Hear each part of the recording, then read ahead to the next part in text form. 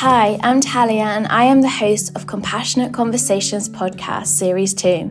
In Series 2, we will hear from inspiring people who work for and with young people. Each episode is designed to share ways of empowering the next generation to ensure they have the tools to go on to have mentally healthy futures. Don't forget to subscribe and follow us on social media, Single Parents Wellbeing. Today it is a pleasure to introduce you to Sophie Howe. Sophie is the Future Generations Commissioner of Wales. Sophie does some really incredible things to help us move towards a greener and more equal Wales. She has been a huge driving force for change, and so I'm really looking forward to hearing the journey behind some of the new programmes that have been rolled out this year and to hear about what's to come. Hiya, thank you so much for joining me today. It's lovely to be with you. Aww. So before we get into all of the exciting parts of what you do, can you just start by telling us a little bit about yourself and your background? So I'm Sophie Howe and I'm the Future Generations Commissioner. I'm also, I suppose the most important job is I'm a mum of 5. I was born in Ely. I grew up in a place called Ely in Cardiff, which was one of those areas that is sort of often in the top of the Welsh index of multiple deprivation and, lots of not very good statistics about poor health outcomes, poor education outcomes, poor, life outcomes generally. And I was the first in my family to go to university. And I've spent a lot of time working in public policy and trying to, I suppose, change the way that we do things in Wales to make it better for kids who come from places like me, but also for everyone in Wales. Yeah, that's amazing. And for those who don't know about your job and what it's like to be, your job, what are a few of the things that your job entails? So Wales is the only country in the world to have passed a law which requires our government and our other kind of public institutions, so like our local councils, our health boards and so on, to show that they've considered the interests of future generations when they're taking decisions. And part of that is appointing an independent role. That's my role as commissioner. So my job is to kind of hold those institutions to account on how they're doing that, and also to provide them advice and support and the sorts of things that they should be doing to account for the needs of future generations. So it's things like, massive issues like, tackling the climate crisis, because obviously it's a massive issue for future generations, our younger generations, and even those people who are yet to be born kind of coming behind us if there's no planet left to live on. But also big issues like intergenerational poverty. So why is it that sort of poverty tends to move from, within families from one generation to the next, and we never really sort of break that cycle? Things like our education system, and is our education system equipping young people with the skills that they'll need in the future, which are quite different skills to the way in which I was perhaps taught in school. Now that, there's automation, artificial intelligence, all of the technological advances, we'll need different types of skills. So it's quite a broad remit covering the social, economic, environmental and cultural well-being of current and future generations. So there's like nothing that's not included in there really, but it's really focusing on some of those big ticket issues that are going to be really crucial to those coming behind us living a good life. Yeah, that's amazing. It's covering big stuff. What are some of your favorite parts of doing what you're doing? I love everything about what I do. I suppose, some of my favorite things are meeting people who are doing amazing things, and they are literally everywhere across Wales. And they're the kind of unsung heroes. And it sounds kind of in a way like really boring, but in our public services, there's often a whole load of bureaucracy. There's a load of like reasons why you can't do different and better things. If you look at that on like a big scale, the fact that, we've got systems in place which is allowing our planet to be polluted, allowing carbon emissions to affect our climate and so on. And we know the actions that we've got to take to do that, but the system is kind of stops those things happening. If you think about it from even like a social services perspective, I meet social workers who are really trying to break that cycle of, why is it that if a parent has experienced adversity in their childhood, often that is kind of transmitted to their children, and how do we look at what we call kind of earlier intervention and prevention? So that's some of my favourite stuff. But also, I suppose, I'm someone who likes to call out the madness. And a lot of what we do in public policy and in government and those sorts of things is completely mad. And it doesn't help future generations, and it doesn't help to get to long-term solutions. So a lot of what I do is try and say, why are we doing that? And how have you thought about the interests of future generations when you're doing that? Yeah. Oh, that's so interesting. It's amazing that you have, that you're challenging that. And I think I'm looking forward to speaking more into the education program that's coming in September, because it just sounds absolutely amazing. So I can't wait to hear more about that. But before we go into that, can you tell us what your vision is for Wales, and especially for young people and for the next generations? Okay, well, perhaps I'll tell you that through the eyes of my 8-year-old daughter. So she's called Belle. She's just left year 3. And I want her, when she's my age, to be leaving her home, perhaps with her own daughter or her own children, to walk to school on a route which is not polluted by air pollution, which is a safe route, which is a route primarily for walking and cycling, not for cars. I want there to be nature on her doorstep, because we know about the physical and mental health benefits to being surrounded by nature. I want her kids to be going into school, entering into free breakfast clubs as they do now, but also a much broader range of kind of free activities, really focusing on some of those important skills around working together, around empathy and well-being, around creativity. I want the education system for what would be, I suppose, my grandchildren to be one in which those skills are really, really valued, and they're not tested and assessed on the basis of how much knowledge you can kind of spew out in a 2-hour exam by writing essays. I want it to be tested in a different way. I want her children to understand the connection between what we do as citizens and how we protect our planet, and that connection back to nature. At the moment, there's some research which says young people can name up to 1,000 corporate logos, but they can only name 6 species of trees. And that is kind of completely mad when we think about it and think how fundamental protecting our planet is. I want her to be in a job which is flexible and which allows her to shop locally, with food which is sustainably sourced and which is produced locally. And I want her to be in a workplace which supports her mental health and so on. And I want her to be physically healthy and active. And I want her to have the time and space to do that. So I suppose, I could go on and on in a way. And I want, every person, Belle's got pretty good opportunities, but I want every young person to have the same opportunities that she does, to be able to thrive in whichever way they choose to in life. What have you learned about the current needs of young people? I spend a lot of time talking to younger people, and there are, a few issues that come up regularly. So they are the climate emergency, concerns about mental health in particular, and then a lot of concerns around sort of job security, the types of jobs that might be available, once young people leave school and so on, and how well equipped they'll be to go into those jobs. And then also a lot of concern about, housing and the ability of young people to, and there's lots of evidence to suggest that young people today are much, much less likely to ever be able to own their own homes and so on, but even like the affordability of rent and those sorts of things. So they kind of corral around those areas, which is why actually in terms of the priorities that I've set, because the brief is really huge, so I've sort of focused down. So the things that I focus on are housing, planning and transport, and then jobs and skills for the future, better ways of keeping people well, and tackling childhood adversities. So, and kind of cross-cutting themes, I suppose, through all of those issues are tackling the climate emergency and reducing inequality. That's amazing. And what ways are you tackling the climate emergency at the moment, or what are maybe some plans for the future for that? Yeah, so there's lots going on in Wales. So, thinking about those areas that I just talked about, because tackling the climate emergency is kind of, in some ways, it's not a thing of itself. It's kind of how we do things in other policy areas. So about, 17% of our carbon emissions come from transport, for example. So one of the things we need to do to reduce our emissions is change the way that we travel.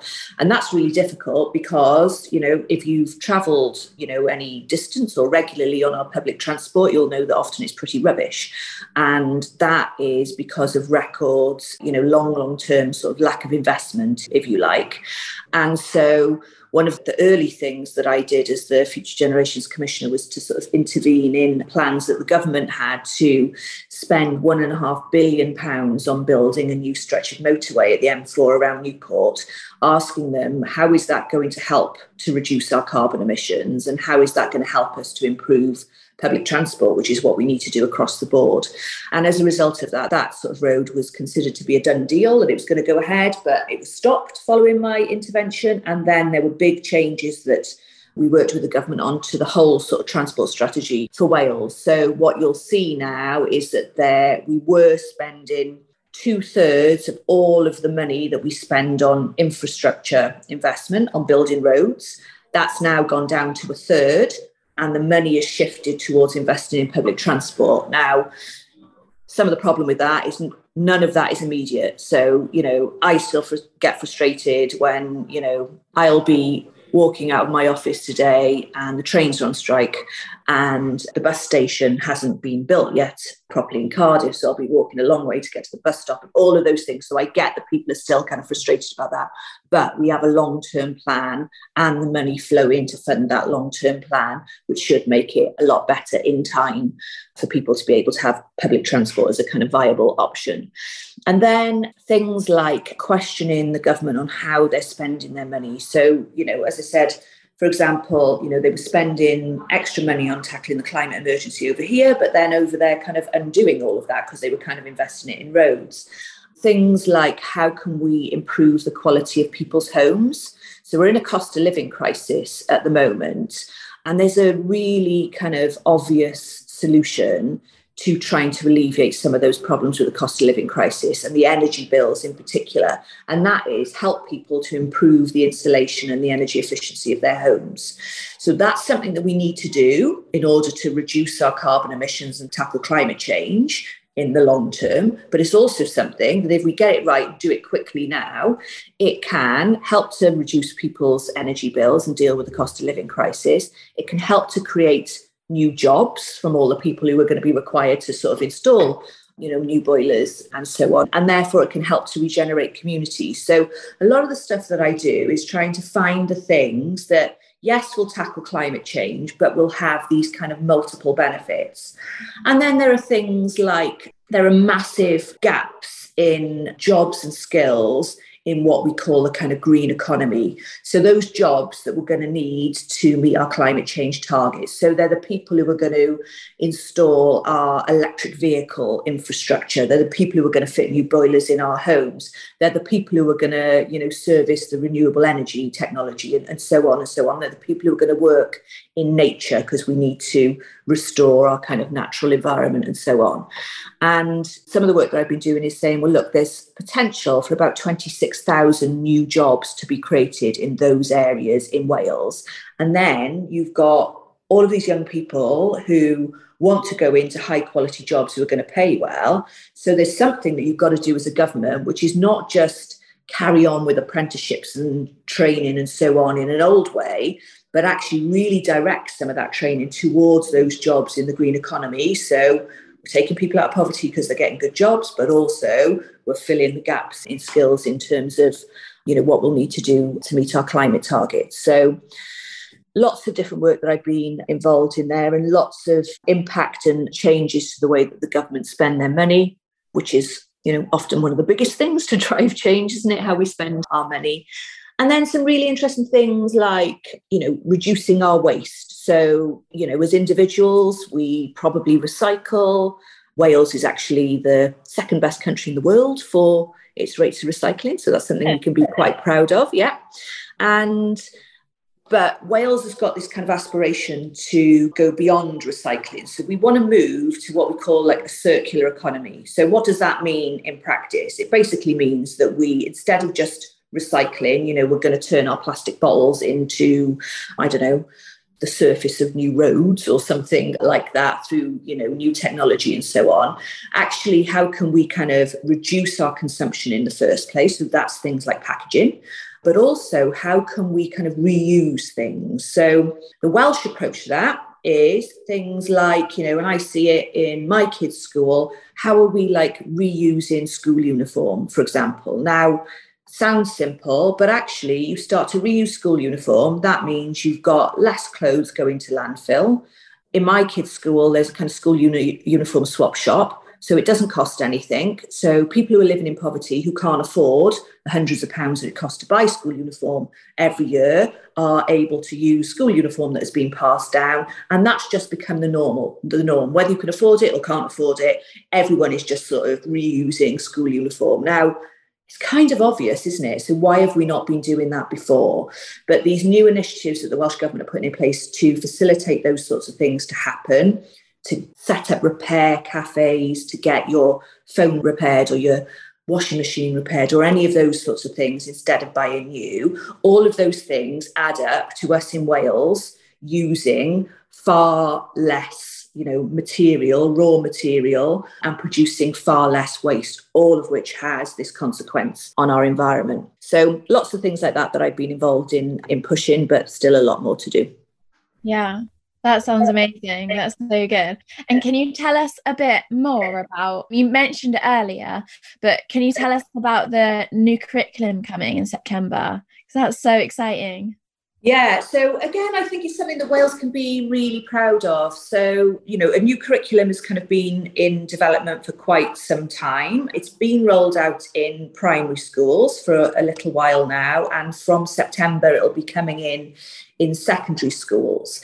And basically what it tries to do is to sort of shift away from, narrow teaching and learning of, key facts, figures, those sorts of things, towards how do you think about things holistically. So, for example, and I know this firsthand because my fourth son is going up to high school and I've, just heard it from the teachers in the school open day. They will be looking at a range of different things like history. So they're going to be looking at the history of Cardiff Bay. They'll then be looking at, okay, so what are the equality issues in terms of that history? What are the differences between the Black community and the history of the Somali community there? So using that as an opportunity to talk about racism and to talk about what we might need to do to tackle that. They'll be looking at sort of geography through the lens of what does Cardiff Bay look like in terms of its geography. They'll be talking about cultural issues like what are the sort of, what's the type of religions and the different types of religions that exist in Cardiff Bay. And, it's just looking at things in a more real life perspective. And I think that's incredibly exciting for Wales, rather than just teaching, facts and figures on the basis of a particular subject area. And the other thing about the curriculum is it's got these kind of 4 key purposes. So it's aiming to create creative and enterprising citizens. Well, creativity is going to be a key skill for the future. It's one of the things that perhaps previously in our education system, the arts and creative arts and so on have been kind of like, almost seen as the lesser subjects. But in the future, it's going to be creative. That sort of sense of creativity is going to be even more important than ever.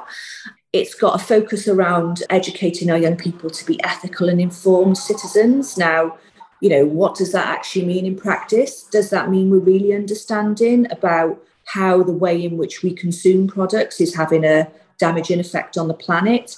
Does it mean us learning about, how the things that we do are really impacting on the lives of people in the global south and how climate change is caused by us, but the price will primarily be paid, at least in the short term, by people who won't be able to grow their food in sub-Saharan Africa and those sorts of things. That's really important. Then a focus on kind of being healthy, active, confident learners. And I don't think there's been enough focus previously in the curriculum around our physical health. We've got an obesity crisis here in Wales, but also our mental health. And we know that that's a massive concern for young people in particular. So the fact that our curriculum is kind of focused around delivering those things, those are the outcomes we want to achieve, rather than can you recite every historical event that happened between this year and that year, which, might float someone's boat, but certainly doesn't float mine. And if I wanted to know that, I would Google it. What I want to know is, how do I bring skills, knowledge, critical thinking, a passion for a particular subject, a sense of creativity to the way in which I'm learning and sort of developing. And those are the sorts of things which are going to give our young people skills for life, rather than just, testing their knowledge. Yeah, that's amazing. It makes total sense, because I remember so much of my GCSEs and things that I feel like I couldn't tell you anything really. But and I've got dyslexia, so lots of the things that I'd read in the textbooks, it would just go in, but it would just take me, like, I would just be memorizing and going over it again and again and again and again to get it to kind of like sink in. And then I would be able to do my GCSEs and things, but it was all around memory, and my memory wasn't very good. So it was such a challenge for me to get my education. Yeah, you're so right. And I think, 3 of my 5 children are dyslexic too, and they have some of those exact issues. But 2 of them, they're so creative. And, I think they will be the kids in the future who are developing like really creative solutions to things. And I just don't think that those sorts of skills have been properly valued in the past. But essentially, what we need to be focusing on is the things that robots can't do. Robots are outperforming us on knowledge, on writing essays, on, even on, doing medical diagnostics and, contracts if you're a lawyer and, all of those sorts of things. What they can't do is bring that creativity and that human kind of touch to things. So that's the stuff that we've got to foster in our children and tell them that those are the really, really important things, and make sure our school system is sort of focusing on that.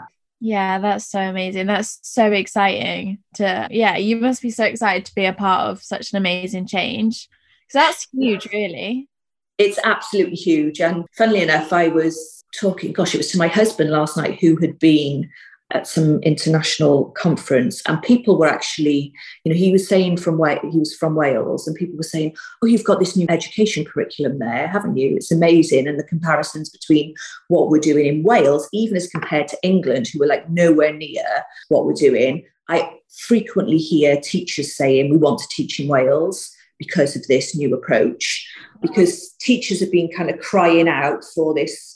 We want to teach, and we want to do that in the best way for our children, rather than having to be really rigid about teach these particular things in this particular way. And it gives teachers and schools a lot more freedom to work out what are the best ways to, the best topics to focus on for their schools and their particular school environment. What are the best ways to teach that? And that's kind of really important, to allow that flexibility rather than like a one-size-fits-all approach that we've had in the past. Yeah, that's so good. That's really good. And I noticed in your act about this skills learning for minority groups. Is this a part of the curriculum, or is this a different project? So there's a few different elements to that. So, part of this new curriculum about being ethical and informed citizens, of course, that is about understanding difference between people, celebrating that difference. Wales is the first country in the UK to have Black history as a mandatory part of the curriculum. It's also having education on healthy relationships, for example, as part of the curriculum. And I'm, really passionate about that, because I spent a long time before I did this job working with victims of domestic abuse, for example. And often what you see is people who've grown up in households where domestic abuse was an issue don't understand what a healthy relationship looks like, because that's become their normal. So trying to break that cycle in schools is really, really important as well. But the other element that I'm focusing on is what I was describing earlier around the potential for these jobs in the green economy and the potential for really high quality, well-paid jobs there. The problem is that at the moment, most of the people, there are big skills gaps, but the people who are in those jobs are predominantly white men. And so if we don't make some real interventions in targeting women very early on in the sort of school career to talk about construction, to talk about engineering, to talk about, some of the jobs that women don't traditionally go into. And if we don't make some real efforts to connect with Black, Asian, minority ethnic communities, for example, then we're at real risk of filling those high quality jobs with more white men and actually just almost like exacerbating the inequality gap, which is why part of my role is saying to government, you've got to join these things up. You've got to think not just about filling those jobs, because that's good for the economy and that's good for tackling poverty, but who are you going to target those jobs at so we can make sure that we're not making inequality even worse than it already is. Yeah, that makes a lot of sense. That's really good. Yeah, that's so good. And I was also reading through your well-being goals. Can you give us a list of those? You have, it seems like you've mentioned quite a few, but is there any that haven't been mentioned? Yeah, okay. So the Future Generations Act, it does a few different things. I think I mentioned earlier that it requires all of our institutions to demonstrate how they're taking into account the needs of future generations when they're taking decisions. But it also sets out this kind of vision for the Wales that we want to see, if you like. And I described what that kind of means to me, through the eyes of my daughter, I suppose, when she grows up. But in Wales, we have that set out in law. We have a vision of the Wales that we want to leave behind to future generations. And that vision is set out through these 7 interconnected long-term wellbeing goals. So those goals are for a prosperous Wales, a more resilient Wales, and that's about the resilience of our ecosystems, nature, biodiversity, making sure that we're not damaging nature any further, and in fact, we're restoring it. A healthier Wales, which is where people's sort of physical and mental health and well-being is maximised. A Wales of cohesive communities. So this is about, safe, attractive, vibrant communities that everyone feels part of. It's for a more equal Wales, which is, regardless of where you come from, what your background is, what your race is, or religion, or gender, or, whether you're able-bodied or not, that you should be able to thrive. And then Wales, a vibrant culture and thriving Welsh language. So, the importance of our language, our heritage, and then a globally responsible Wales. And our public institutions have duties to demonstrate how they are achieving all of those 7 wellbeing goals. And it's my job to hold them to account on how they do that. Yeah, amazing. There's so much going on. So good. But sorry, going back to the school things, I really wanted to know, because it's such a huge deal, have you had much resistance around it? No, not at all, really, certainly on the curriculum, because I think this is kind of what teachers have been, wanting to do for a long time. So, you mentioned you were dyslexic and I've had similar conversations with my kids' teachers, that they can kind of see that the way this almost relentless focus on, learn these times tables and learn these spelling words and, and do these things, it kind of like, certainly for my kids, and I don't know if it's the same for you, it turns you off learning. It makes you just go, oh no, and I think often teachers can see that, the way in which the system was requiring them to do that was possibly not the best thing actually for their pupils, either for their learning journey or for their well-being. And so there hasn't really been, a big part of it is that the curriculum has been what we call co-created, so kind of co-designed with teachers and so on. So whenever you want to try and get something right, work right from the outset, not just at the end, with the people who are going to be delivering it for you. So that's what's happened here in Wales. There is some resistance. Part of the challenge that I'm giving now is about reforms to the qualification system, starting with GCSEs, because the new curriculum is absolutely brilliant. But when you get to year 10 in high school, basically it's all about how do you pass your GCSEs. And so all of that brilliant stuff that we've just been talking about shifts from being brilliant stuff to how are you, we are now going to teach you how to, pass exams, basically. And so I think that we need a massive reform in our examination system so as not to undo, if you like, the stuff that we've done, like in terms of reforms to the curriculum. So there is some resistance to that amongst parents, amongst teachers, amongst the people who do the qualifications and assessment, partly because it's difficult. How do you have a really fair assessment system when you're not, perhaps having the sort of exam conditions and testing everyone against a certain, the same criteria and so on. But just because it's difficult doesn't mean that we shouldn't try it. And that's where I think, COVID and the changes to exams and stuff and all the uncertainty around that was really difficult for a lot of young people, obviously because it was in the middle of a crisis and no one really knew what was happening. But the fact that there weren't exams there and it went off teacher-based assessment and so on shows that something different can be done. Now, that system's probably not perfect, but let's all work together to work out how do we make sure that when we're doing something as fundamental as, GCSEs, which are often your sort of passport, into later life, that they're really testing important things, not things which are, really things of the past, which are not really going to be much use to children, young people, and not even much use to employers either. Yeah, definitely. It feels as well as though it will improve just general confidence in themselves, because there's one thing being able to just recite a fact about something and just speak about facts, and it's another thing actually coming up with something new and putting your own ideas across. And I think fostering that environment, I think will do wonders for people's self-esteem. Absolutely, I think you're so right. And I think we've seen the power of young people. I see it on a daily basis in terms of our young climate ambassadors and advocates. We've seen it on a global scale through people like Greta Thunberg. We've seen young people lead in the Black Lives Matter campaign. We've seen, young people really, getting the government to shift on period poverty and all of those sorts of things. And those are the young people that we should be trying to create. Now, okay, not everyone is going to be a kind of campaigner and someone who's going to change the law or government policy or so on.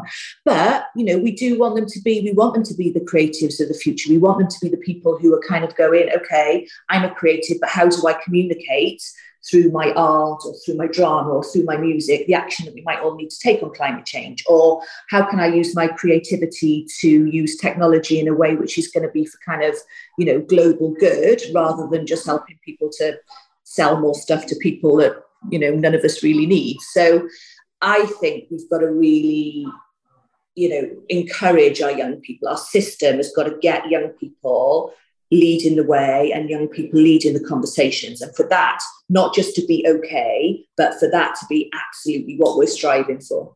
Yeah, that's amazing. And you've got the Leadership Academy with young people, haven't you? And how did that come about? And how did you come up with that name? Because me and Amy was speaking about it the other day, how amazing that name is.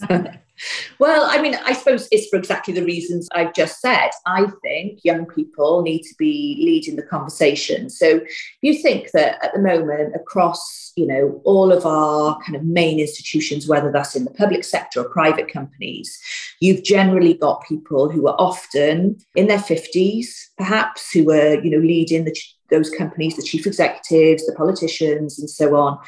They're usually white, they're usually in their 50s, they're usually male. We're actually doing a bit better on politics around gender in particular. And, if we just think about, the differences in those people's lives as compared to a 16-year-old's life. So a 16-year-old is a digital native. They've grown up in a digital world. They, probably are thinking about climate change.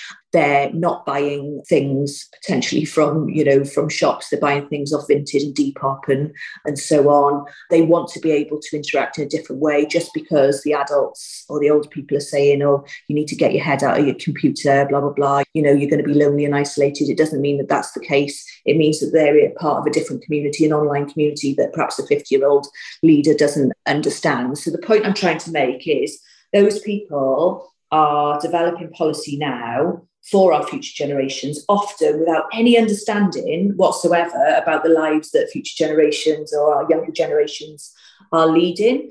And so that's why I established the Future Leaders Academy, to say these are young people who, we want to be, leaders of the future. We want them to be leading in a different way, which is leading in a collaborative way, leading in a way which is constantly looking to the future and realising that when they become 40 or 50, actually they need to be looking back and involving younger generations as well. But also this Leadership Academy pairs those young leaders with existing leaders, and those young leaders mentor the current leaders. You usually get it the other way around, don't you? You usually get the people with all the experience, the older people mentoring the younger people. Well, no, we've turned that on its head, because what we're saying as a current leader, you need, if you're going to be doing your job properly, to be understanding what the future looks like. And therefore, you need mentoring from our younger generations to help you to understand that. So that's part of what they've been doing. And it's one of the best things I've ever done, because they are the people and the other young people I come into contact with who just, totally inspire me every day. Yeah, that's amazing. That's so cool. What are the ages that would mentoring the older people? So our Future Leaders programme is kind of age 18 to 30. So it's people who are already showing some kind of leadership capability in whatever field. So it could be in a particular, organisational sector, could be community leadership, could be a whole range of different things. So we've just finished the second cohort of that. So we've got 50 future leaders now who've been through this programme, and then we'll be starting another one towards the end of this year. So the idea is that we have a growing number of these young leaders in all different parts of Wales geographically, but also Wales in terms of the different sectors, different companies, different organisations and so on, who really understand what leading for future generations looks like and have the skills and the connections through the colleagues that they meet and so on to sort of really take that forward. Yeah, that's so good. I also think there's nothing really more empowering than having someone older almost look for you for advice on something. When you're sharing about that, I just suddenly had a memory of when I was younger in my teen years, and I honestly remember the joy that I felt when somebody in my church who was about 50, and he was a close friend of our family, and he was just, but out of genuine curiosity and really wanting to know what I was about to say on something. I can't fully remember what it was about, but remember him literally so genuinely wanting to know what I was going to say, and was like, what are your thoughts on this? What's your perspective? And when I was answering and he was listening so intently, I just felt so filled. It gave me a lot of confidence as well in my own perspectives, and being like, wow, it meant a lot to me. It is so powerful. So I think that's a really amazing way of doing things. Totally. Yeah, I think you're spot on. It's really empowering, but also we absolutely need young people's voices to get things right, because otherwise we're just going to be doing things which we know as, well, I'm not counting myself in, we are not 50 yet, but, we know as older people, but we don't have any comprehension of what a younger generation might need. So we're going to be getting things wrong. So we absolutely need your advice and insight. Yeah. And how did you find getting people on board with into the Leadership Academy? Was it easy, or was it something that you had to really shout out about what it is, what it involved, and offer incentives? So we were inundated with applications. I was really pleased about the kind of diversity that we had. So, gosh, I can't remember the stats off the top of my head, but I think around about sort of 25% of participants from a Black, Asian, minority ethnic background. We had a young care leaver as part of our cohort, a number of people, neurodiverse participants, and just a wide range of kind of different sectors, more women than men on this cohort. So I was really, really pleased about that we were kind of getting that message out. Of course, we can always do much, much better. And, if you've got any ideas of how we get the next advert out when we're looking for the next cohort, then, we'd love to work with you guys to do that. Yeah, that's amazing. Yeah, because we've been focusing as well on how to just make sure we're getting diverse groups of people going on. And that's something that we're constantly learning of and thinking about new ways of how we can attract, I guess, people from all walks of life and show that we just want everybody's perspective. But yeah, I think I just wanted to tell you a little bit about our project and then see if you have any advice for us. So we're really excited at Single Parents Wellbeing because we've just got funding from the National Lottery Community Fund to launch a new project called Mental Health Manifesto. And it will be for young people between the ages of 10 and 24.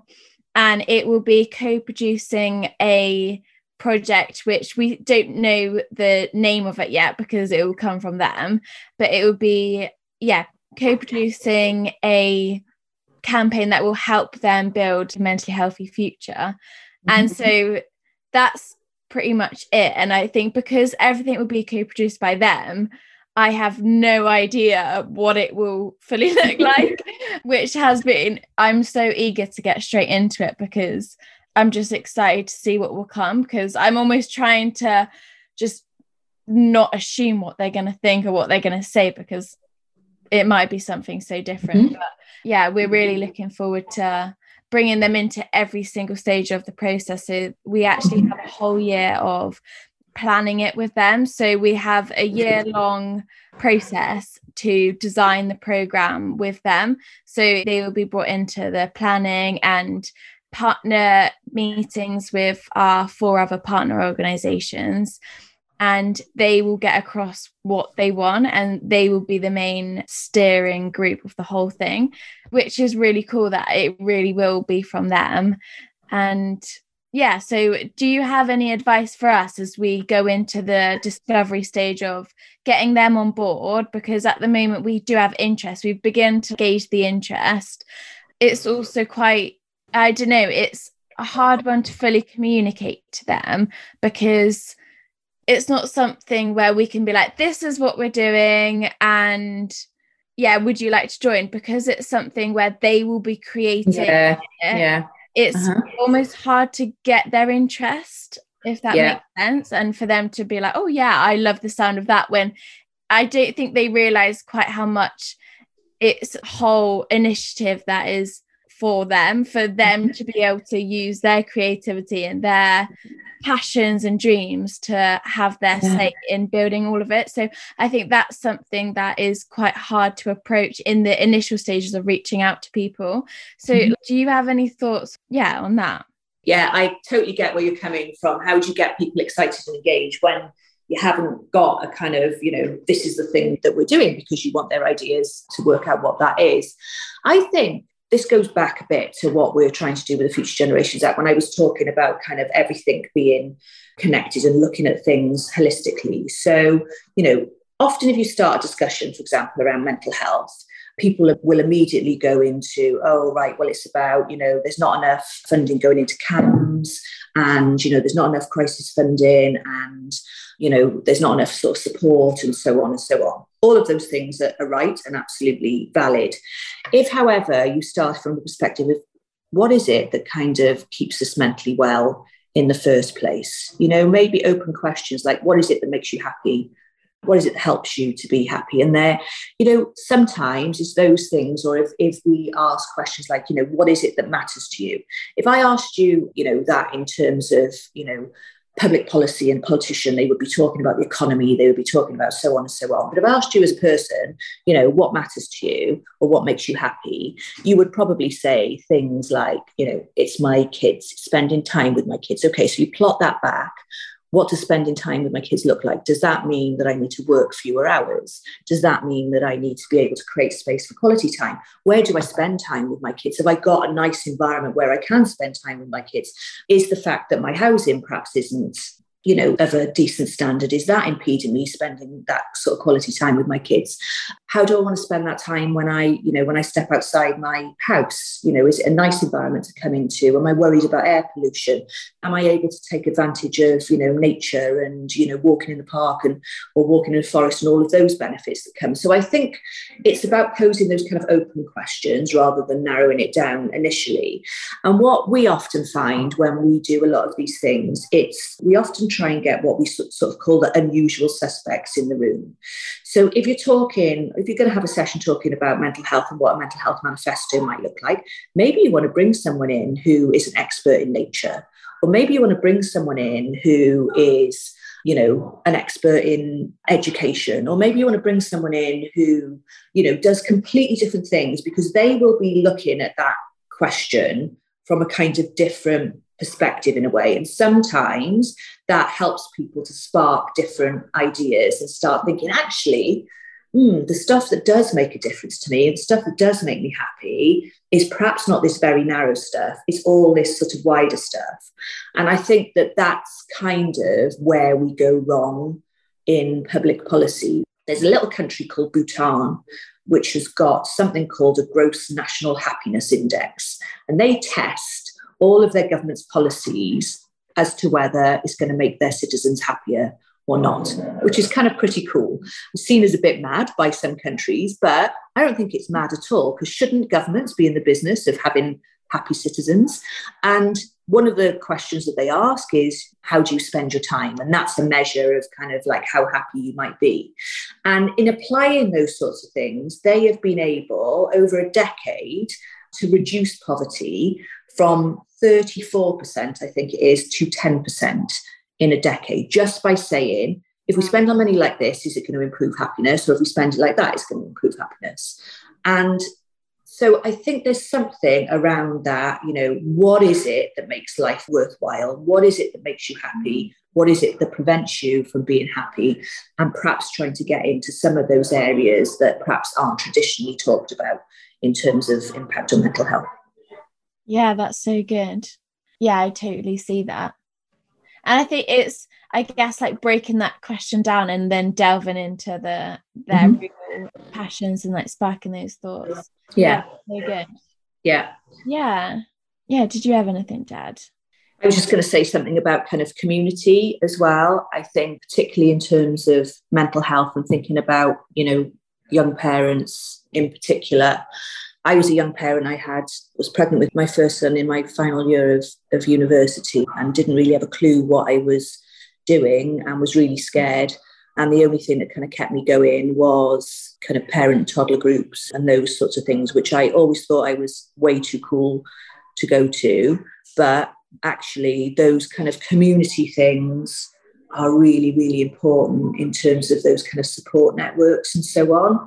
And I think people who don't have that sense of community and are quite isolated, their mental health, there's every chance that their mental health will suffer. And there's lots of evidence. Public Health Wales have just produced this week, actually, a big report showing the real importance of that kind of sense of community and having people around you that you can trust and rely on and those sorts of things to your physical and your mental health. So again, I would be thinking, it's not necessarily always about public services and does this service need to be better or does this service need to be created? Sometimes it's about creating that space for, people to connect with other people and, that to be facilitated and supported by public services rather than delivered by them as we traditionally think. Yeah. I guess it is just much more relational, isn't it? And it's that chance to build a relationship almost just in an unprofessional way, which I think exactly can. Yeah. I think the relational element of it and knowing that the friendship isn't that you can actually build a friendship, and there's only so much you can maybe build a friendship with someone who's, I don't know, a doctor or things. Exactly. Like that. Yeah. It's a different relationship, isn't it? Yeah. And a more like equal two-sided thing. You're absolutely spot on, and you're far more likely to sort of talk and connect to that person and probably get more out of it than a professional. I always think back to this when I had my fifth child. So I was a pretty experienced mum by that point and used to go along to get your baby weighed and so on. And they used to do it in the church hall, and the health visitors would get the babies weighed, and then they'd set up a few toys and access to tea and coffee and stuff. Some mums or dads could stay along and kind of chat and what have you. And the number of conversations that I had in that environment with new mums who were going, oh my God, I don't really know what I'm doing, and won't stop crying, and so I'd be like, oh, have you tried this, or have you tried that, or arrange to go and have a coffee with them next week, or and so on. And then They stopped doing it there because hiring the church hall cost 15 quid for those 2 hours that they had it, and the weighing could be done in the doctor's surgery. Now, that was just completely such the wrong thing to do, because by saving 15 quid on hiring a church hall for a couple of hours, which facilitated those conversations. I mean, if I was an academic, I'd try and actually work this through. I wouldn't mind betting that interaction with other mums, with a community, probably saved an antidepressant bill, probably saved a load of doctor's visits and so on. And so that's where I think we need to really kind of be thinking quite broadly about this, rather than in a very narrow way. We need to be thinking about those things that actually make life worthwhile and the things that matter to people. And, as you said, back to the sort of the human and the relational in a way. Yeah, that's so good. It's almost the just really basic, simple things that have seemed to have got missed. Yeah. Maybe just to save money and things. Yeah. So what is your mental health manifesto? Ooh, my mental health manifesto, well, it's, to connect back to the things that matter to people. I suppose we've described it, haven't we, as the relational, and to think about the relationship between mental health and our surroundings and our environment, mental health and the quality of our relationships in the sense of community, mental health and, the impact that living in poverty has. And so the answer, I think, to good mental health is to tackle those issues and get those issues right. And I think that there's a much better chance of good mental health flowing from those things, rather than just thinking, we've got a big problem with mental health, everyone needs treatment or intervention. Prevention is much better than cure. Yeah, that's very good. And if you could go back and say anything to your younger self, what would you say?